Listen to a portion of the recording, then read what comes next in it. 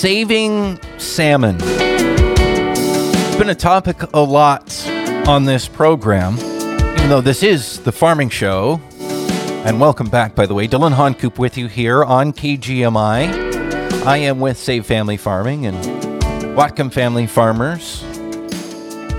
Why do we talk about salmon so much on a farming program? Because the two worlds overlap so much. And so much of what farming does can be positive and negative for fish, and the farming community has recognized that and wants to be more and more involved in a solution as we watch what's happening with salmon and our water. And why do these numbers continue to decline? The farming community wants to see those numbers come back, just like so many other parts of our community are deeply invested in the issue of salmon here in the Pacific Northwest. And we know one of the things that, there's been a lot of, focus on here in the farming community, and this is something that we can do in farming, is, improve streams, habitat, build habitat for fish to live in and lay eggs and rear their young and send them out to the ocean. But is there more to the story as well? And even as we make improvements, why are these numbers continuing to decline? Do we have to work that much harder, or is there more to the story as well? And a new study coming out that's really turning some heads about what actually might be going on with our salmon declines that we see, our Chinook salmon, particularly an endangered species. A lot of this butts up against what goes on in Eastern Washington as well with the dams. And are the dams a big problem? Do those need to go away to restore salmon? Joining me right now is a world recognized salmon and marine researcher, Dr. David Welch, based out in Victoria, right, Dr. Welch? Just north of there, Dylan, in Nanaimo on Vancouver Island. We're about 2 hours north of Victoria. So you're just out across the water from us here in Whatcom County. You've been studying these kinds of things for a long, long time. You've published a lot of different papers, been recognized around the globe, and you were working on a project, if I recall, with this, looking actually at something a little bit different related to salmon, and you stumbled on some in the midst of that research on something that was going on with our rivers up and down the West Coast here. What have you been finding? Yeah, well, as you allude to at the start, it was all kind of innocent. We were just checking into what survivals were like for a wide range of hatchery stocks here in British Columbia, because we're just checking on some of the fine points for an entirely different research study that we were doing. And we pulled the data from the government records on what survival of hatchery released Chinook salmon was since the year 2000. And to my astonishment, I'd left government in about the year 2000, actually, and survival was bad back in the 1990s. But to my astonishment, it continued to go down, and it was down around, at that time, it was reported around 1/3 or 0.5%. Now, when hatchery populations hatcheries were started or initiated in British Columbia in 1977, to put that number in perspective, we were getting 8 to 10% survival. So that meant that only 1/16 to 1/20 of the survival that used to be there in 1977 was still occurring in the 2000s. That's the big question with salmon, right? Where are they going? Why aren't they surviving? And with the numbers you're talking about, it's no wonder that these populations are declining. That's what it's showing, right? They just aren't surviving from that egg stage, from a hatchery, from wild, whatever it might be, and then returning to continue the cycle. That's right. And we started digging into what was happening in Puget Sound. The numbers are very similar for steelhead and Chinook survivals, down around 0.5% to 1%. And to put that in perspective for folks, the Snake River populations of Chinook or steelhead that everybody has heard, the controversy about the Snake River dams being the problem, they really don't report any different survival. So it's different from what? Like what are their numbers? Their survivals are essentially the same, or in fact better than Puget Sound numbers. So survival of the stocks that your listeners would be familiar with in Snoqualmie and so on. Yeah. Those rivers, no dams, but the survival from the smolts being released from hatcheries until the adults come back is essentially the same, or in fact in Puget Sound slightly lower. So, one of the, for the Fraser River, the Columbia River is the largest river on the west coast of North America. The Fraser is the second largest. The survivals, again, are very similar to Snake River populations. So the joke that I made when we started to realize this was, gee, if we build 8 dams in the Fraser River, we'll boost the survival up to the level of the Snake River. Well, yeah, that doesn't make sense with the mantra we hear that the dams are the problem in those rivers and that's what's killing those fish. Well, if other rivers without dams are having as many or more problems, then that's a big indicator that there's likely something else going on. Yeah, and this has been the focus of my career for the better part of 40 years now, is that there's a lot of problems. And the paper's not intended to attack, habitat biologists, trying out of the, with the best of intentions to fix things in fresh water. But it's intended as a warning that we can't assume that it's going to be successful, because when we finish digging all this data up, there's been a growing effort by government agencies everywhere to get more and more salmon populations monitored, simply because they're not doing well. And people do know how to monitor the populations, so they've added more and more populations.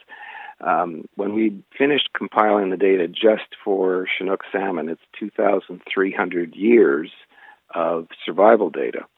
So it's, a massive amount of data.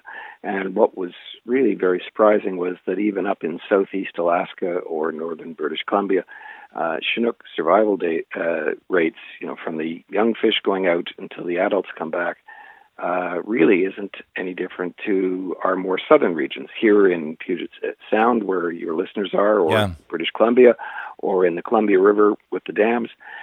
They're all about 1%. And those were also similarly down from where they were, say, like you look back to the mid-70s. Well, one of the things we can't be sure of for all of these rivers was what the survival was like in the 70s, because governments are now monitoring 10 times more populations than they were back in the 70s.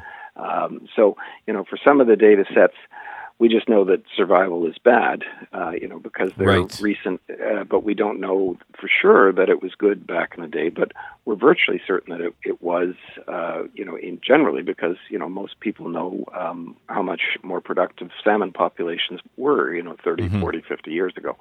So that's a fine point. But the key point here, and the message that's rather controversial, but I think needs to be widely discussed, is if survival has gone down by this much everywhere, and the key point is to the same level, we have always assumed that the reduction in survival was because the animals had poor habitat during their migration out from fresh water, and that fixing and improving freshwater habitat values will necessarily improve survival.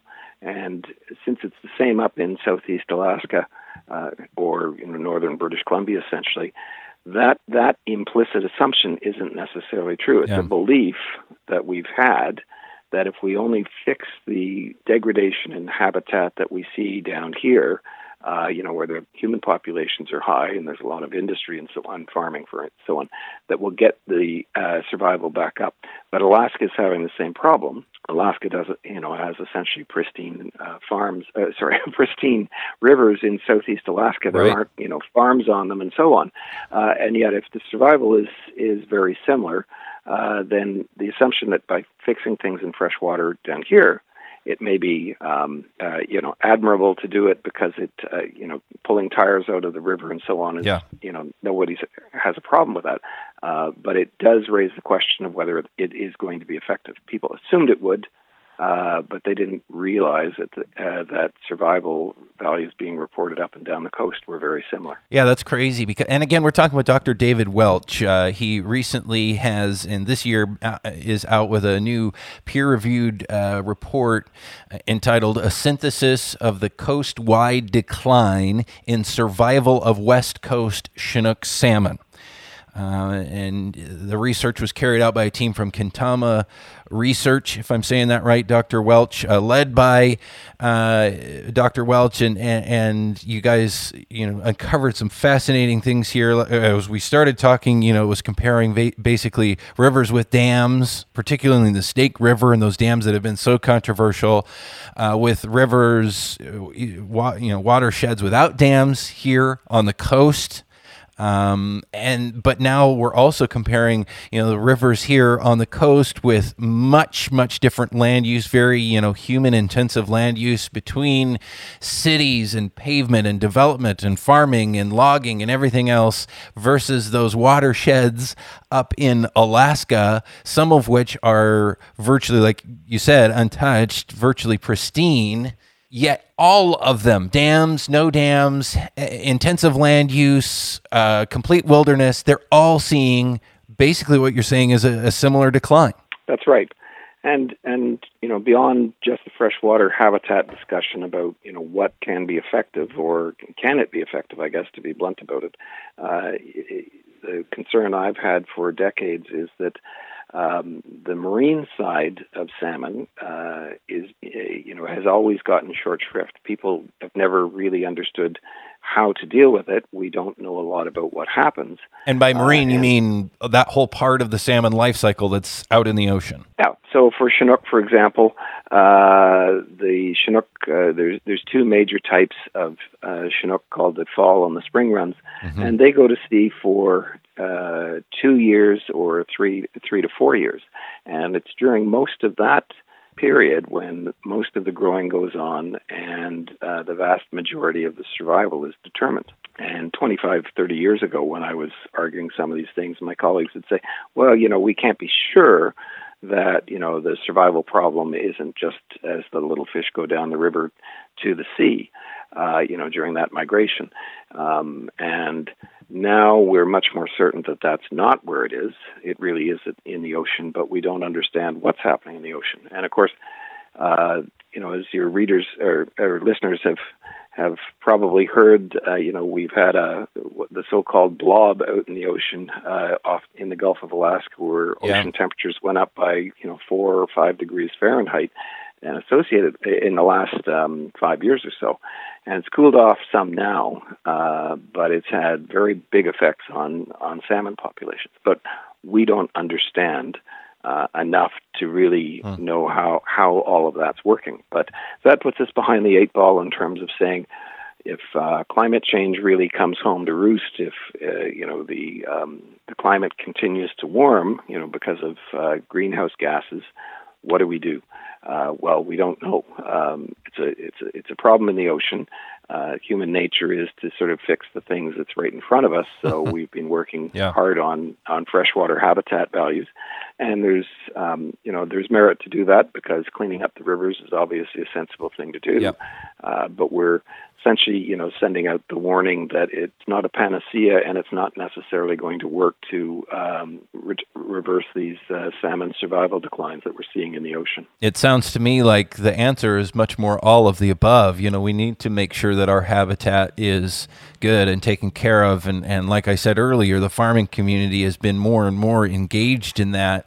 But to really bring salmon back, there are other answers that have to happen as well. Again, we're talking with Dr. David Welch here on the Farming Show this morning here on KGMI. I'm Dylan Honcoop. We're talking about salmon. So many of the decisions that happen with farming and the rules around farming as a land use and as food production and nutrient management and all the things that go into it.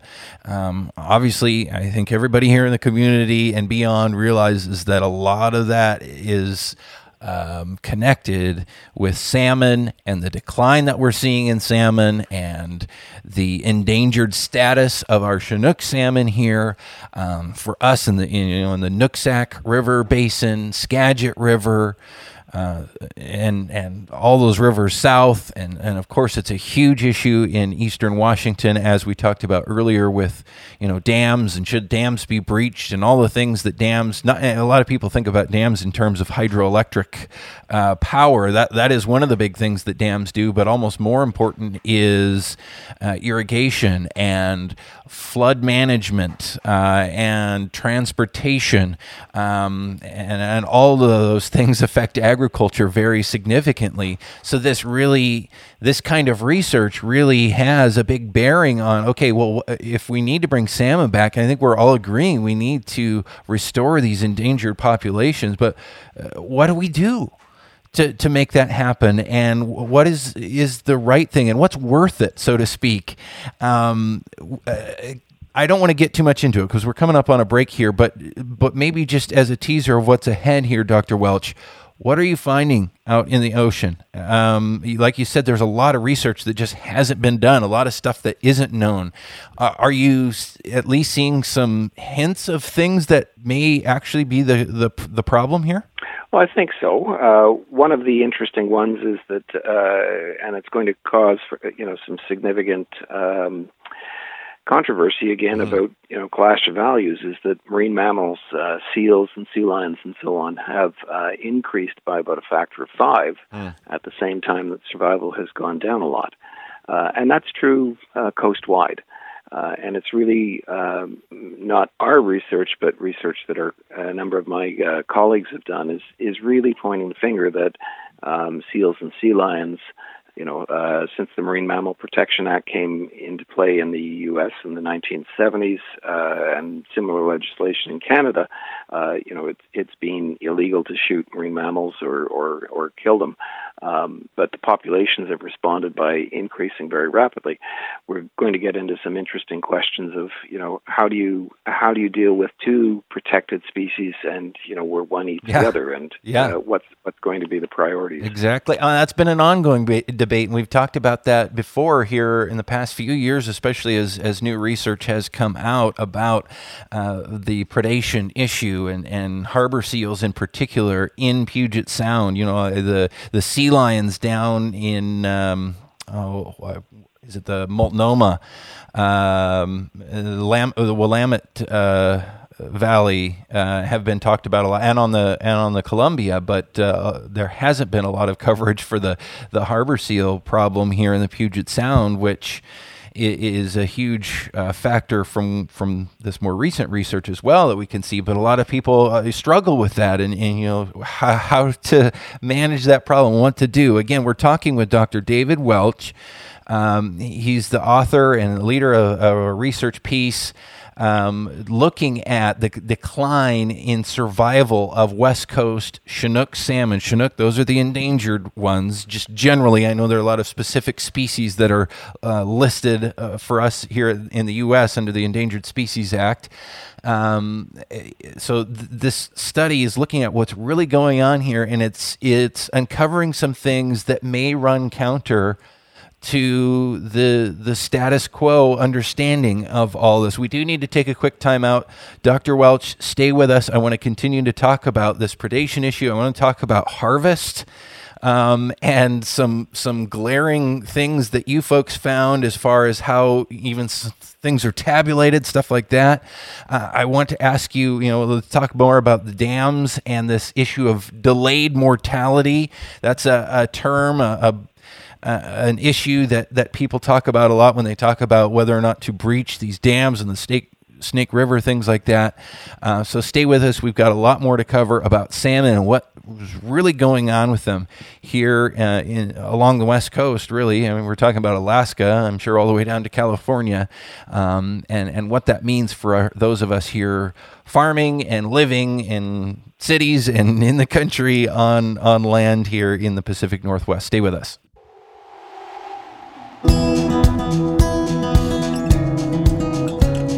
Where are the salmon going?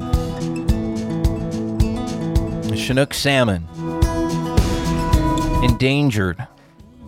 Why? And even with all the work that's been happening, numbers continue to decline. It can be very disheartening for people connected with the huge project of salmon restoration.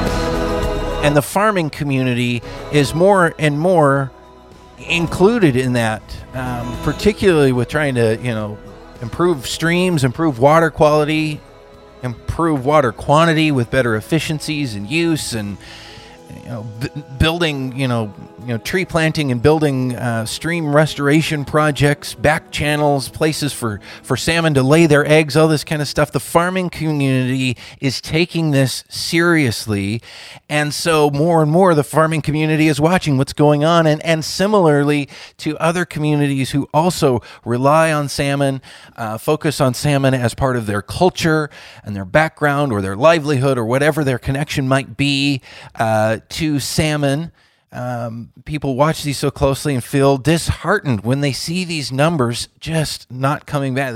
The salmon continuing to decline. Do we need to redouble our efforts, or what's really going on? We've been talking with Dr. David Welch. He's the lead researcher on a new study released recently this year called A Synthesis of the Coast-Wide Decline in Survival of West Coast Chinook Salmon. So to sum up, basically, what is going on? What's happening to salmon? Where are the salmon disappearing to? Why are so few of them surviving to return and spawn, lay their eggs, and continue that cycle? Why is it a downward cycle? What can we do to reverse that? And some big hints within the research that Dr. Welch has been doing. Welcome back to the program. Thanks for being with us for the hour this morning, Dr. Welch.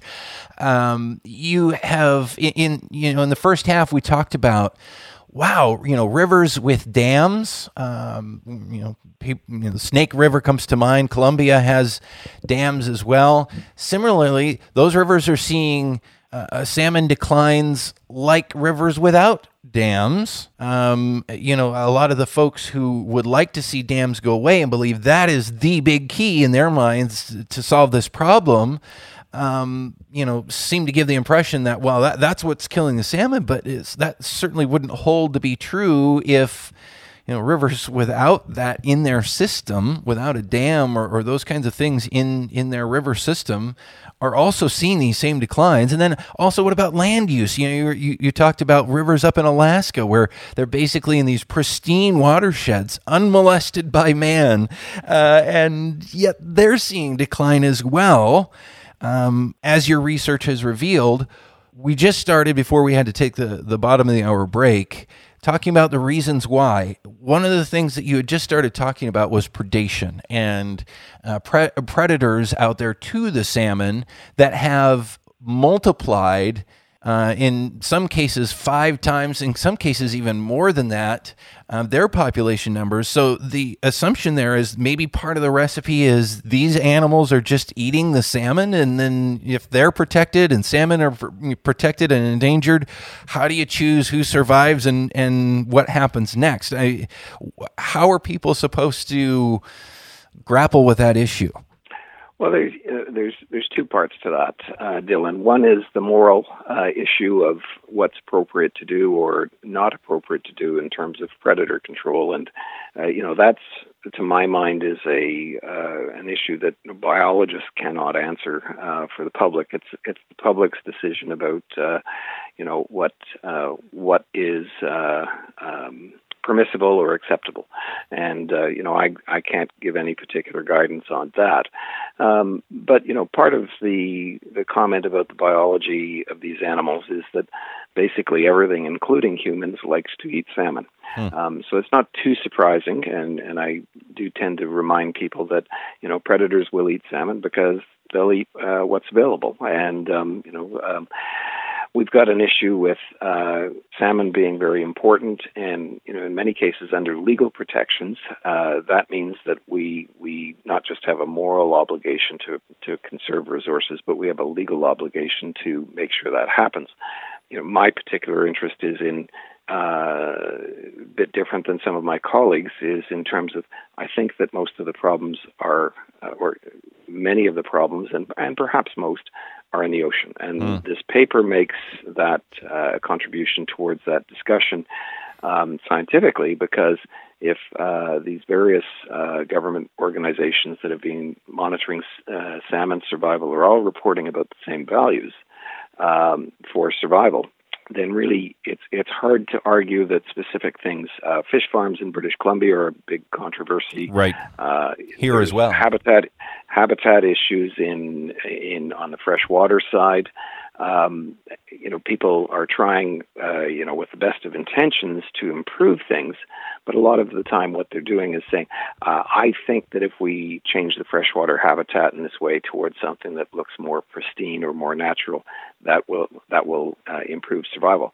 And it may be that what it's doing is it's making things look better to us humans, but it may not be changing survival very much. The analogy that I sometimes make is, look, if you went into the doctor with your child, and the doctor says, after examination, look, I've got some bad news. Your son has got liver cancer. Mm. And we don't understand enough about liver cancer to know what caused it or how to treat it. But I'm a specialist on lungs, and I propose that we go to town on boosting lung capacity, because everybody needs lungs to live. You'd be leaving pretty quickly to get a second opinion, because you need everybody does need a pair of lungs. Yep. But we also need to deal with the problems with the different organ, in this case, liver cancer. Right. It doesn't mean that it's not true that you need lung capacity, but it's not the issue in play. Yeah, and I raise this analogy. Sometimes some of my colleagues get annoyed with me when I do, but it's similar with salmon work. People say, well, salmon need everybody needs freshwater. Salmon need freshwater habitat if they're to survive. And sure, just like we need lungs, we need to survive, but we need our whole body functional. We shouldn't be ignoring the liver cancer and focusing on lung capacity when the major issue is somewhere else. That's not to disrespect people that work on freshwater habitat, but it's a warning signal to all of us in this paper that it's not enough to try your best on one thing. We do need to focus on identifying really what's going on. For example, we think that predation is now a big role, and the last 5 or 10 years of work has really started to, identify that it really does seem to be significant. How significant? What are we going to do about it? If marine mammals are protected, then by law it's not possible to do anything. Are there other things that we could do at sea? Are there things that we need to take into account? It may be completely improper to lift protection on marine mammals, for example, if most of the salmon survival problem is really due to, say, increases in temperature that are reducing food. In that case, taking out marine mammals might be satisfactory in the short term, but it's not really getting at the broader issues. And I think from a scientific perspective, we need to really have a better understanding of what's happening in the ocean to salmon, so that we can have those conversations and debate how what's the limits of our ability to deal with this. Yeah. I have a very great concern that if the global warming models the predictions from them come to pass, that we will not be able to save salmon. Most of my colleagues don't like me to say that, because they see that as defeatist. But I think that it's a realistic issue that we need to discuss. Is if survival in the ocean gets bad enough, what are we going to do about that? Yeah. And I'm not sure that it's the best public policy is going to be to just do even more of what we're already doing. Dr. David Welch is with us right now here on The Farming Show. I'm Dylan Honcoop here on KGMI News Talk 790. Another issue, Dr. Welch, that we haven't talked about yet is harvest. Harvest has really been omitted from some of the things that people are looking at as far as what the real issue is here. Yes. So the surprise here, including to me, this is specific to the Columbia River. There's two ways to measure survival. One is, if some of your folks listening are fishermen, they'll be aware of coated wire tags, which are tiny little magnetic particles that are put in the nose of the baby salmon at the hatcheries, and they're released. And when those fish get, and that's happened since the 60s and late 60s and early 70s, and when those fish are caught by sport fishermen or commercial fishermen and monitored, in the head they can still recover, in the nose essentially, they can recover that coded wire tag and read which hatchery it was from. And so there's a little code in there. So that's the predominant methodology that's used up and down the coast. There are methods for surveying for that from sport fishermen and from commercial processors.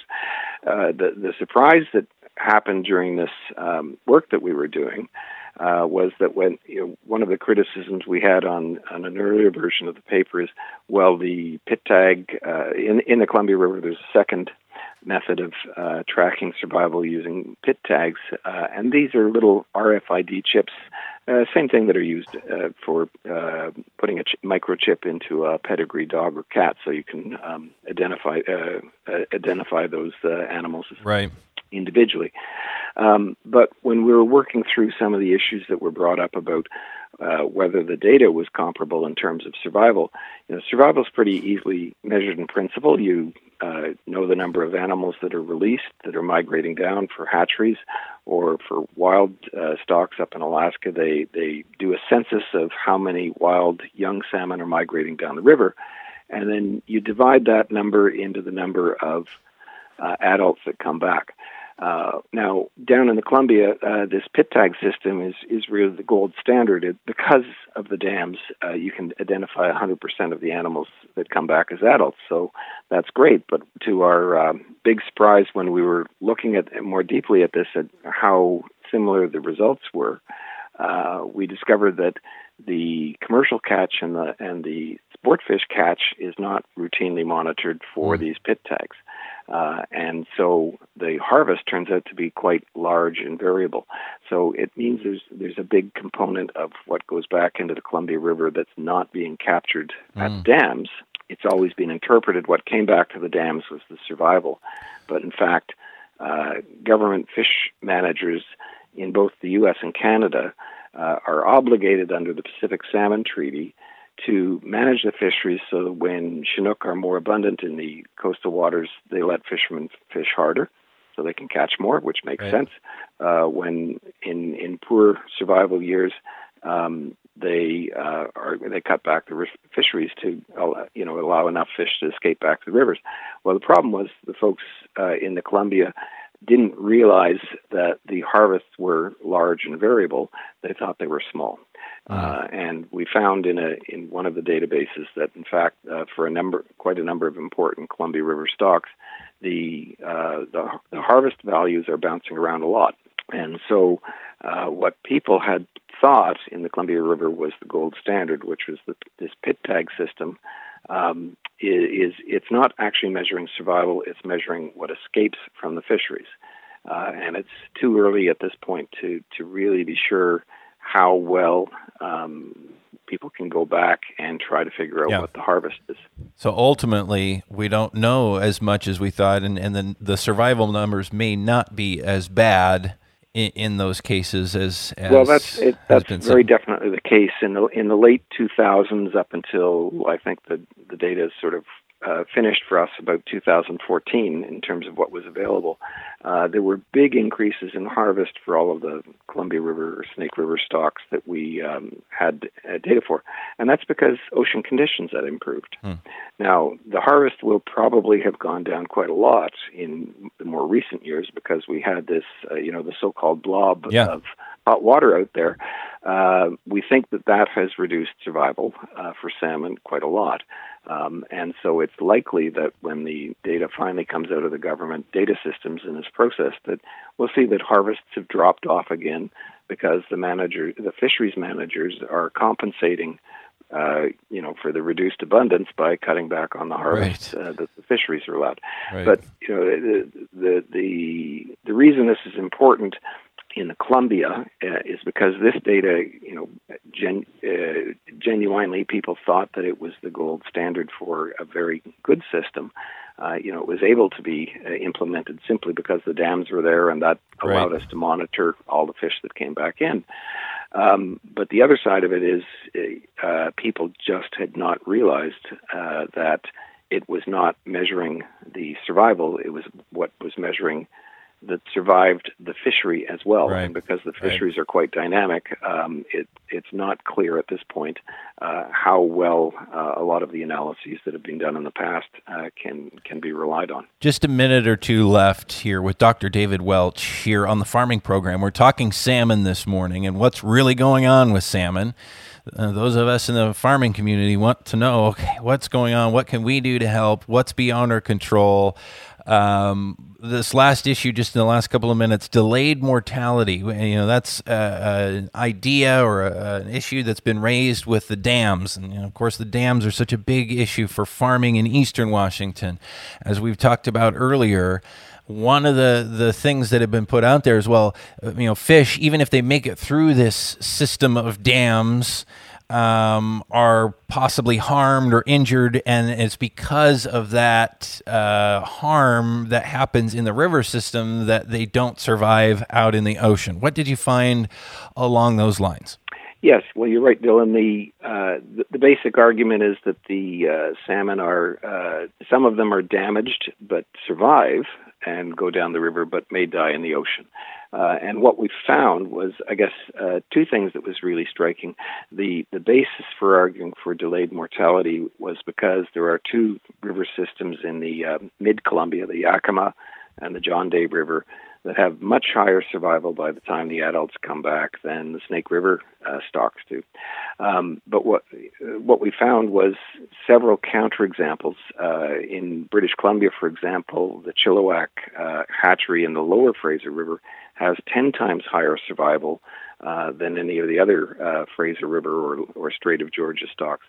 There's no difference in the number of dams that they go through. So, there's a counterexample where you can have high survival, but it doesn't have to be necessarily because the dams, the number of dams, is causing delayed mortality.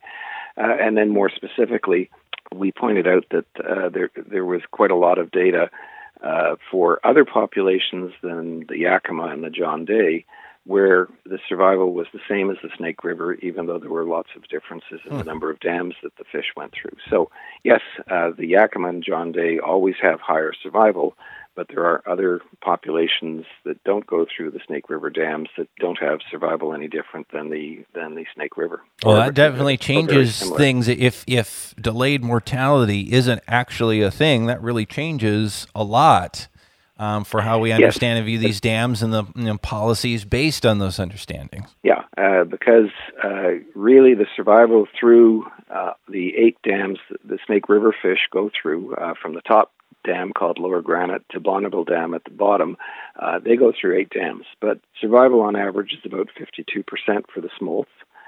That means that even if you could wave a magic wand and remove all sources of mortality, you could only double adult returns, unless delayed mortality really is a thing, and an important thing that causes a lot of the ocean survival to be actually caused by the dams.